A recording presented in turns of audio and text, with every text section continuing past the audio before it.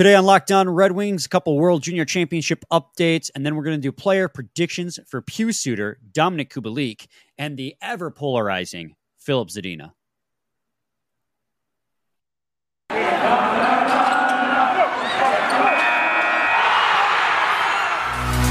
You're Locked On Red Wings, your daily podcast on the Detroit Red Wings. Part of the Locked On Podcast Network, your team every day.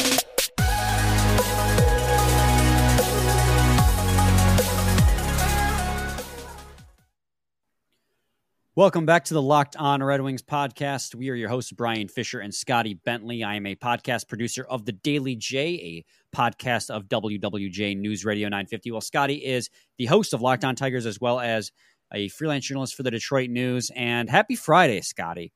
Another week down. How do you feel about Al Avila getting fired? I literally screamed, "Let's effing go" in my car when the news broke. I was so pumped. And I'm sure you are along the same vein. Today, as always, we're going to do player predictions, but we're going to do some World Junior Championship updates as Red Wings players and prospects are playing. Not a lot to update. It's just preliminary round going on right now. And, but, you know, some Red Wings did some things, got some points. We're going to cover it. Most unenthusiastic way I could have said that possible. But United States played, I believe it was Germany, back on Tuesday, and Red Savage got himself a goal. It was dirty, go to the net, kind of grind him goal. One of those goals where you say they don't ask how, they ask how many, because that's the kind of goal it was. The puck got into the goaltender's pads, and he just launched it home while he was falling to the ice. Got a goal, but this is a perfect opportunity to plug the fact that we interviewed Red Savage 2 weeks ago, so make sure you go listen to that. Carter Mazur, good, man. It was a good interview. He was a good listen. He was a good interview too. I meant on the ice, but yeah, he was a great interview. He's a really cool guy. Carter Mazur also received a assist in that game as well. You look at Latvia versus Finland. We're going down that right now. It doesn't look like Emil Viro got any points in that game. Sweden versus Switzerland probably is the biggest one for Detroit Red Wings fans, followed by Canada. Simon Edvinsson, he had 26 minutes of time on the ice, which is not surprising because you're looking at a guy who's borderline NHL ready. Some will argue is NHL ready. So, of course, they're going to play him as much as possible. He registered a primary assist. Theodor Niederbach also registered a primary assist in that one. And as well, got a game misconduct for hitting from behind against Team Switzerland. Not a great look for Niederbach, but I'm not going to look too far into it either, though, because you know what happens when you try to microanalyze when there are split-second decisions on whether to hit the guy or not. Lapse of judgment, whatever. Move on. The guy turned his body away when Niederbach was coming at him to hit him, and Niederbach caught him from behind. I'm not arguing the penalty. It was a hit from behind, deserving of game misconduct, but I'm not going to go out here and say Niederbach is a dirty player because of it, because these things happen so fast.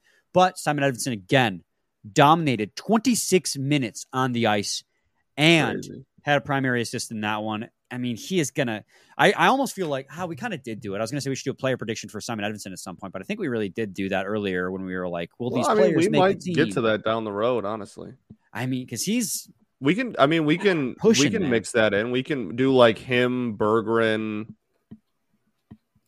Joe Veleno. We can do like one, where we look at kind of the kids and talk about best and worst case scenarios for them too. Because I'm very excited about Edvinsson, as we all are. Yeah, absolutely. And then the final game, the Czech also played, but Jan Bednar did not get any points. The final game to talk about is Latvia versus Canada. Sebastian Cossa started that game. There's some speculation that that's the only game he's going to start as the other goaltender. He had a crazy save. He did. He had a crazy save. He let up 2 goals on 24 shots, I believe. Yeah, 24 shots against. I looked at both goals because I knew what people were going to say. Oh, he let in 2 goals on 24 shots against Latvia of all teams. People were going to be like, oh, sounding the alarm, starting to worry. Again, I'm staying patient with Cossa. Both goals weren't soft goals.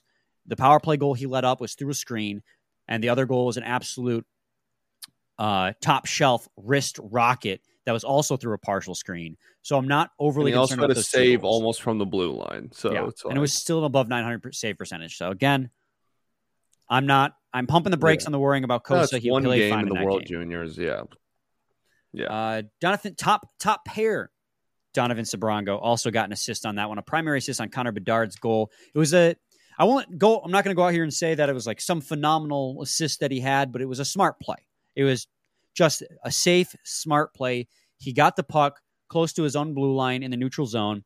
He looked across. He saw Connor Bedard, presumptive number 1 overall pick in this upcoming draft, cycling across the circle, hit him with the cross ice neutral zone pass. Connor Bedard did Connor Bedard's thing and scored a goal. It was a nice, safe pass by Donovan Sabrango, furthering to prove that Connor Bedard, or Donovan Sabrango rather, deserves to be on that top pair. Absolutely. And then with that being said, there's your analysis, guys, because it's preliminary rounds, trying to make too much of anything that's happening thus far. Yeah, in we'll World keep Juniors. an eye on it. We'll probably do a recap like when the whole thing's over, maybe. But I mean, during the tournament itself, we'll probably just give updates like that. Yeah. So anyways, let's get into our player predictions. We're already getting close. Start with Suter. That's what I was precisely going to say. The player I think that's the easiest and quickest of the three. So I think it makes sense to get him out of the way with already half the first segment gone. Yeah. But you know what? Lead it off then, buddy. I think that best and worst case scenario for Suter are not too far off. I think we kind of know what we're getting with Pius Suter, and I love the move to move him down to the third line. I think that is a brilliant move, and I think it's going to help the depth a lot, and I think he's going to flourish. I think that he is going to be really, really effective in the third line. We saw last season, second line center was probably a little over his head a little bit with that role. And I'm really excited about what it means for this team offensively, and what it just means for this team depth wise to have him down in the third line, playing center there. And I think when you talk about best and worst case scenario, I think best case scenario is we have desperately as a team needed offense from the bottom six for years now, right? Like even going all the way back to like the bottoming out season, right? Where if you pretty much if you held Larkin and Mantha scoreless, you were going to shut the Red Wings out. Like that was literally it, right? And then last year we finally got off like the top line production when we had the Guelph line down in at the second line, and that really helped. You know, that's why they moved Burt down, and that really helped spread out production a little bit. But there has always still been a really big depth problem when it comes to offense. So I think more so than just a stat line or anything like that, best case scenario, I guess in a sense for all of these dudes, but especially Suter because he's the center, is just you actually have a line in your bottom six that is consistently scoring and is putting up productive time on the ice. Like that is the biggest thing for me. And I think worst case scenario is the opposite of that.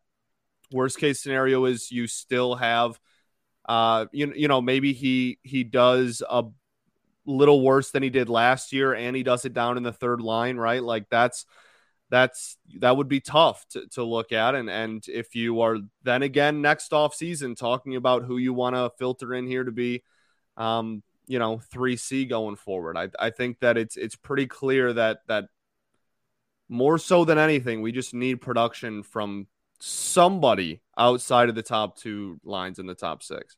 Yeah, so I mean, Pius Suter definitely has some things going for him. I agree with a lot of the things you said. He produced 36 points on the second line last season, which is a little low in terms of what you want out of a second line center. But he's a guy who's defensive forward. He's a PK specialist. His goals above replacement at defense was way better than it was at forward. 15 goals last season.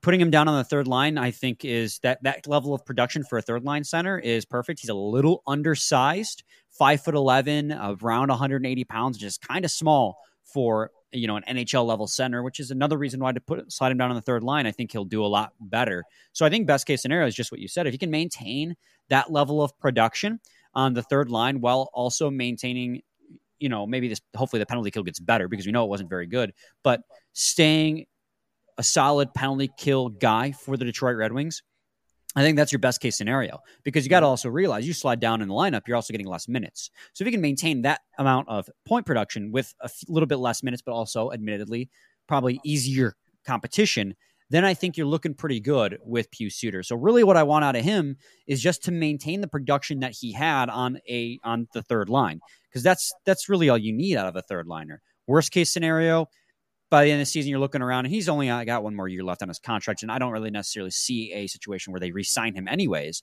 But worst case scenario, at the end of the season, you're looking around and you're saying, well, Joe Veleno and Michael Rasmussen probably need to get some minutes on that third line because Pius Suter's not cutting it, and maybe Pius Suter slides down to the fourth line or gets healthy. But you got options to replace him at center.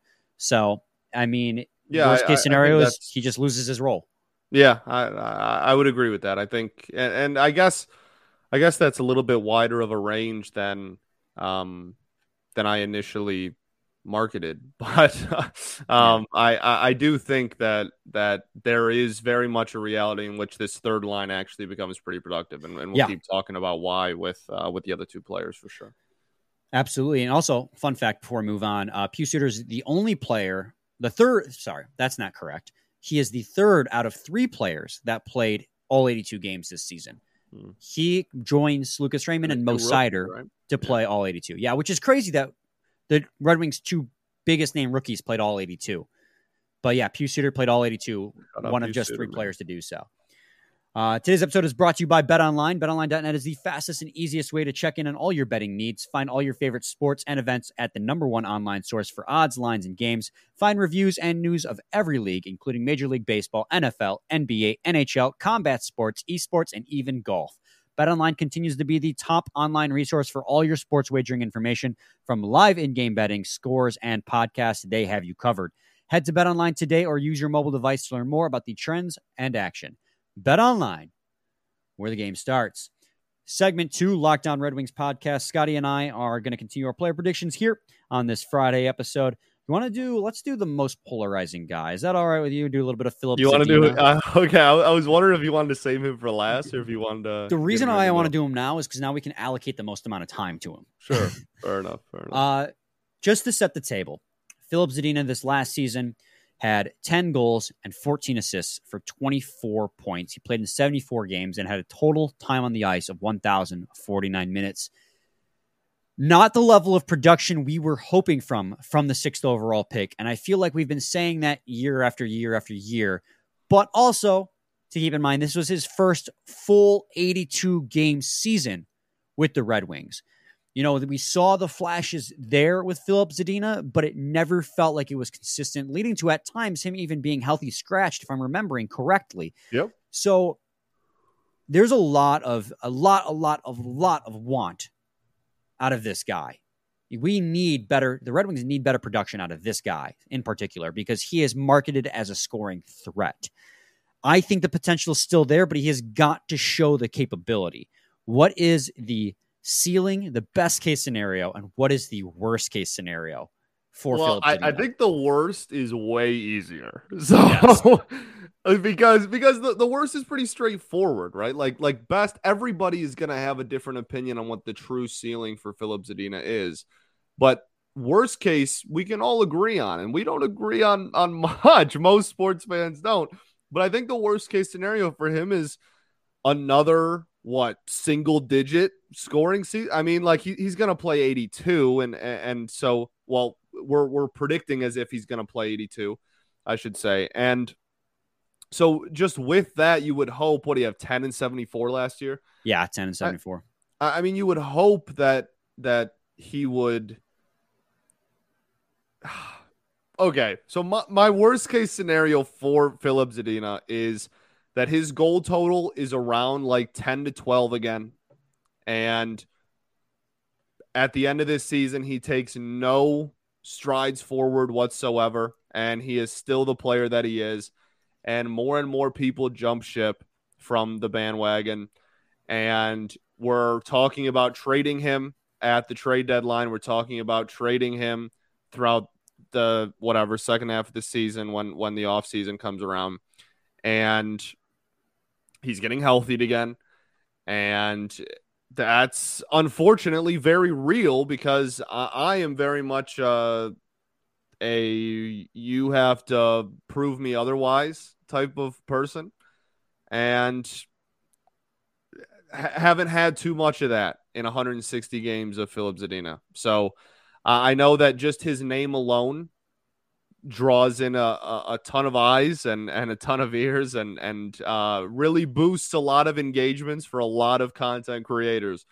But I don't know. Like I lean more on the lower side of Zadina at this point. And again, I still think there is a high ceiling, and we'll talk about that. And I don't think he's gonna put up 10 goals in 82 games this year. Again, we're just talking about like worst case scenario. But if I had to stand on one side of the 50 or the other, I'm gonna stand on the bottom side of the 50 with Zadina. Which I think this might be the first player we've deferred more to the worst case than the best case scenario. Yeah, and it is for me, for sure. As much as we like to, like, as much as we are trying to stay optimistic about Filip Zadina and the fact that he's only 20, he's only 22 years old. And again, I keep reiterating that. I reiterated it all last season. That was his first 82 game season, at least, full season lengthwise. He didn't play all 82. And he is not have a contract yet. He's still an RFA unsigned. I'm pretty confident he will get signed because we got why wouldn't he be? Yeah, but ARB stuff is coming up and everything. Well, he's not. He can't. No. I know. I'm just saying, like, that's when a lot of RFAs get signed. Yeah. So it's really hard to predict, but he has not inspired a lot of confidence in Red Wings fans, and I can understand why he hasn't inspired a lot of confidence. I mean, this is a guy you drafted at 6th overall in 2018, and he was supposed to fill the back of the net. He promised he was going to fill the back of the net, and he has not done so. His shooting percentage was 6% this last year, which is a good 6% below the league average, if I'm recalling correctly. So, do you want to know his shot percentages by year? What? His 9 games of his first stint in the show, it was 5.6, but that's 9 games. 19, 20, and 28 games, it was 13.3% when he had 8 goals. He had 8 goals in 28 games. Then in 2021, in 50 games, it was 6.2%. And then this year, it was 6.5%. Yeah, so it just seems like his career shot percentage is 7.6%. I don't know what the issue is. I don't know if it's hockey IQ. That's been talked about a lot, that he just doesn't think the game fast enough. And that's a problem a lot of people had. Maybe it's why he slipped in the draft in 2018, because he was supposed to be, some mocks had him as high as number 2 overall. But it's just, it hasn't come together for him yet. And you just defer to his age and hope that he still pieces it together. I mean, worst case scenario, you're looking at the end of the season and it's a Dominik Kubalik situation. Dominik Kubalik did not receive a qualifying offer from the Chicago Blackhawks, and he had a better season production-wise than Filip Zadina. So you're looking at a situation where at the end of this season, it's the same thing. You decide that he's a bust. Well, that's what I'm saying. Like, I think there's a relatively decent. I don't want to say this is gonna happen. I don't want to make this sound like the odds are favored for this to occur, but I don't think it's out of the realm of possibility for him to really struggle in the first half of the season and then to just try and offload him at the trade deadline and see if somebody else will take him for a future asset. A team that might still believe in him. I don't think, if he's limping into February with 6 goals, like, you know what I mean? Like, I don't think that's out of the realm of possibility at all. Well, and that's the thing is, so he's not defensively reliable hardly. And then on top of that, now his defense has gotten better. I will say that, because I'm trying to be fair. He made a couple of really nice plays defensively last year. His defense has gotten better. And that was something 2 years ago, Jeff Blashill was emphasizing, like, the scoring will come. We're working on his defense right now, and it has gotten better, but it's still not the name of his game. The name of the game is his goal production, and that has not been there. But I keep deferring to his age.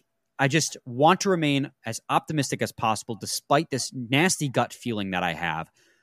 Trying to look at his best case scenario, Scotty, and I'm going to try. Well, that's the thing. Like everybody's going to argue about this till they're blue in the face. Like everybody's got a different opinion of what his ceiling is. His ceiling when he was drafted was top line, 40 goal scoring, David Pastrnak type player. That was the type of player that Red Wings fans wanted out of Filip Zadina. Honestly, I'm going to be honest. I think that has been dampened for me. I think his ceiling now is probably second line winger, maybe max 20, 25 goal scorer. And I hope I'm wrong because I'm trying to remain optimistic because, again, of the age. But just given what we have in the sample size we have, not inspiring a lot of confidence. Best case scenario for Filip Zadina, I think he thrives on the third line, maybe finds his way in the second line because we know he has some chemistry with Jacob Vrana. They feed off each other. He gets in that 20, 25 goal range. It's a huge step forward for him in his production. He starts gaining that confidence, and it's a snowball effect from there. But that's getting into, bigger picture type stuff. For this season, if he can score somewhere between 20 and 25 goals, it'll be a huge, massive step forward for Filip Zadina. And I think that is what you can realistically hope for as a best case scenario, is that the goal scoring finally begins to come. Because, an addendum before I finish, he also was, relative to his teammates, a positive expected goals for percentage, which is very strange given how every other metric he has does not speak very highly of him. So there was a lot of people that pointed out like his neutral zone presence is like good. Like it's it's good. Like good. His neutral zone, whether it's offensive or defensive, like in the neutral zone, he's been effective. And I know, we were told this dude was going to score 40, and now we're talking, 4 years later, we're talking about how good he is in the neutral zone. Like, I understand that's not exactly what you want to hear, but like there are aspects of his game that are effective and are solid. And it's just, he's never going to be a top end productive player at the NHL level if he's not going to be able to get the goal scoring figured out. And so I agree with you. I think my best case scenario for him would be in that like low mid 20 goal total. And I think I don't think either of our best or worst case scenario is going to be what happens with Zadina this year. But if I had to pick one, I'm leaning toward the bottom. And I would love nothing more than that, like you said, to be proven wrong. I would much rather be wrong about stuff and have it benefit the Detroit Red Wings than be right about stuff that doesn't benefit the Detroit Red Wings. So I am obviously rooting for the kid and I hope he figures it out. But like you said, there's not a lot that we've seen in 160 games at the NHL level to inject a bunch of confidence into us. Precisely. So just to wrap it up before moving on to Dominik Kubalik, again, my best case scenario is 20, 25 goals, second pair winger. Worst case scenario is all the way down to calling it a spade. He will not work out at the NHL level. So let's just move right into Dominik Kubalik then. He was a signing by Steve Yzerman this past offseason. He signed him to a 2-year, $2.5 million per season contract from the Chicago Blackhawks, 2 seasons removed from a 30-goal Calder finalist season, but his production has since taken a huge step back. This past season with the Chicago Blackhawks, he put up 15 goals and 17 assists for 32 points. He had a .932 shooting percentage. Scotty, this one's another tough one. It kind of is a Filip Zadina-esque situation where, at least Dominik Kubalik had 1 season of stellar production, but a guy who has a high ceiling but hasn't necessarily been able to replicate those numbers. What are we expecting out of this winger? Yeah, I think I want to start with best case scenario for him because I think that there's, like I said, this is maybe my favorite signing of the offseason. And that's not a guarantee that he is going to be some wildly productive player or that he's going to be on the team for more than a year or two. But I think that the possibilities that can come from him are endless. This is a guy who you can put on the power play because he's not afraid to shoot the puck, and that's awesome because we, desperately need something like that. offensively in general, nonetheless on the power play. And I think best case scenario is he gets back into that mid to high 20 goal total.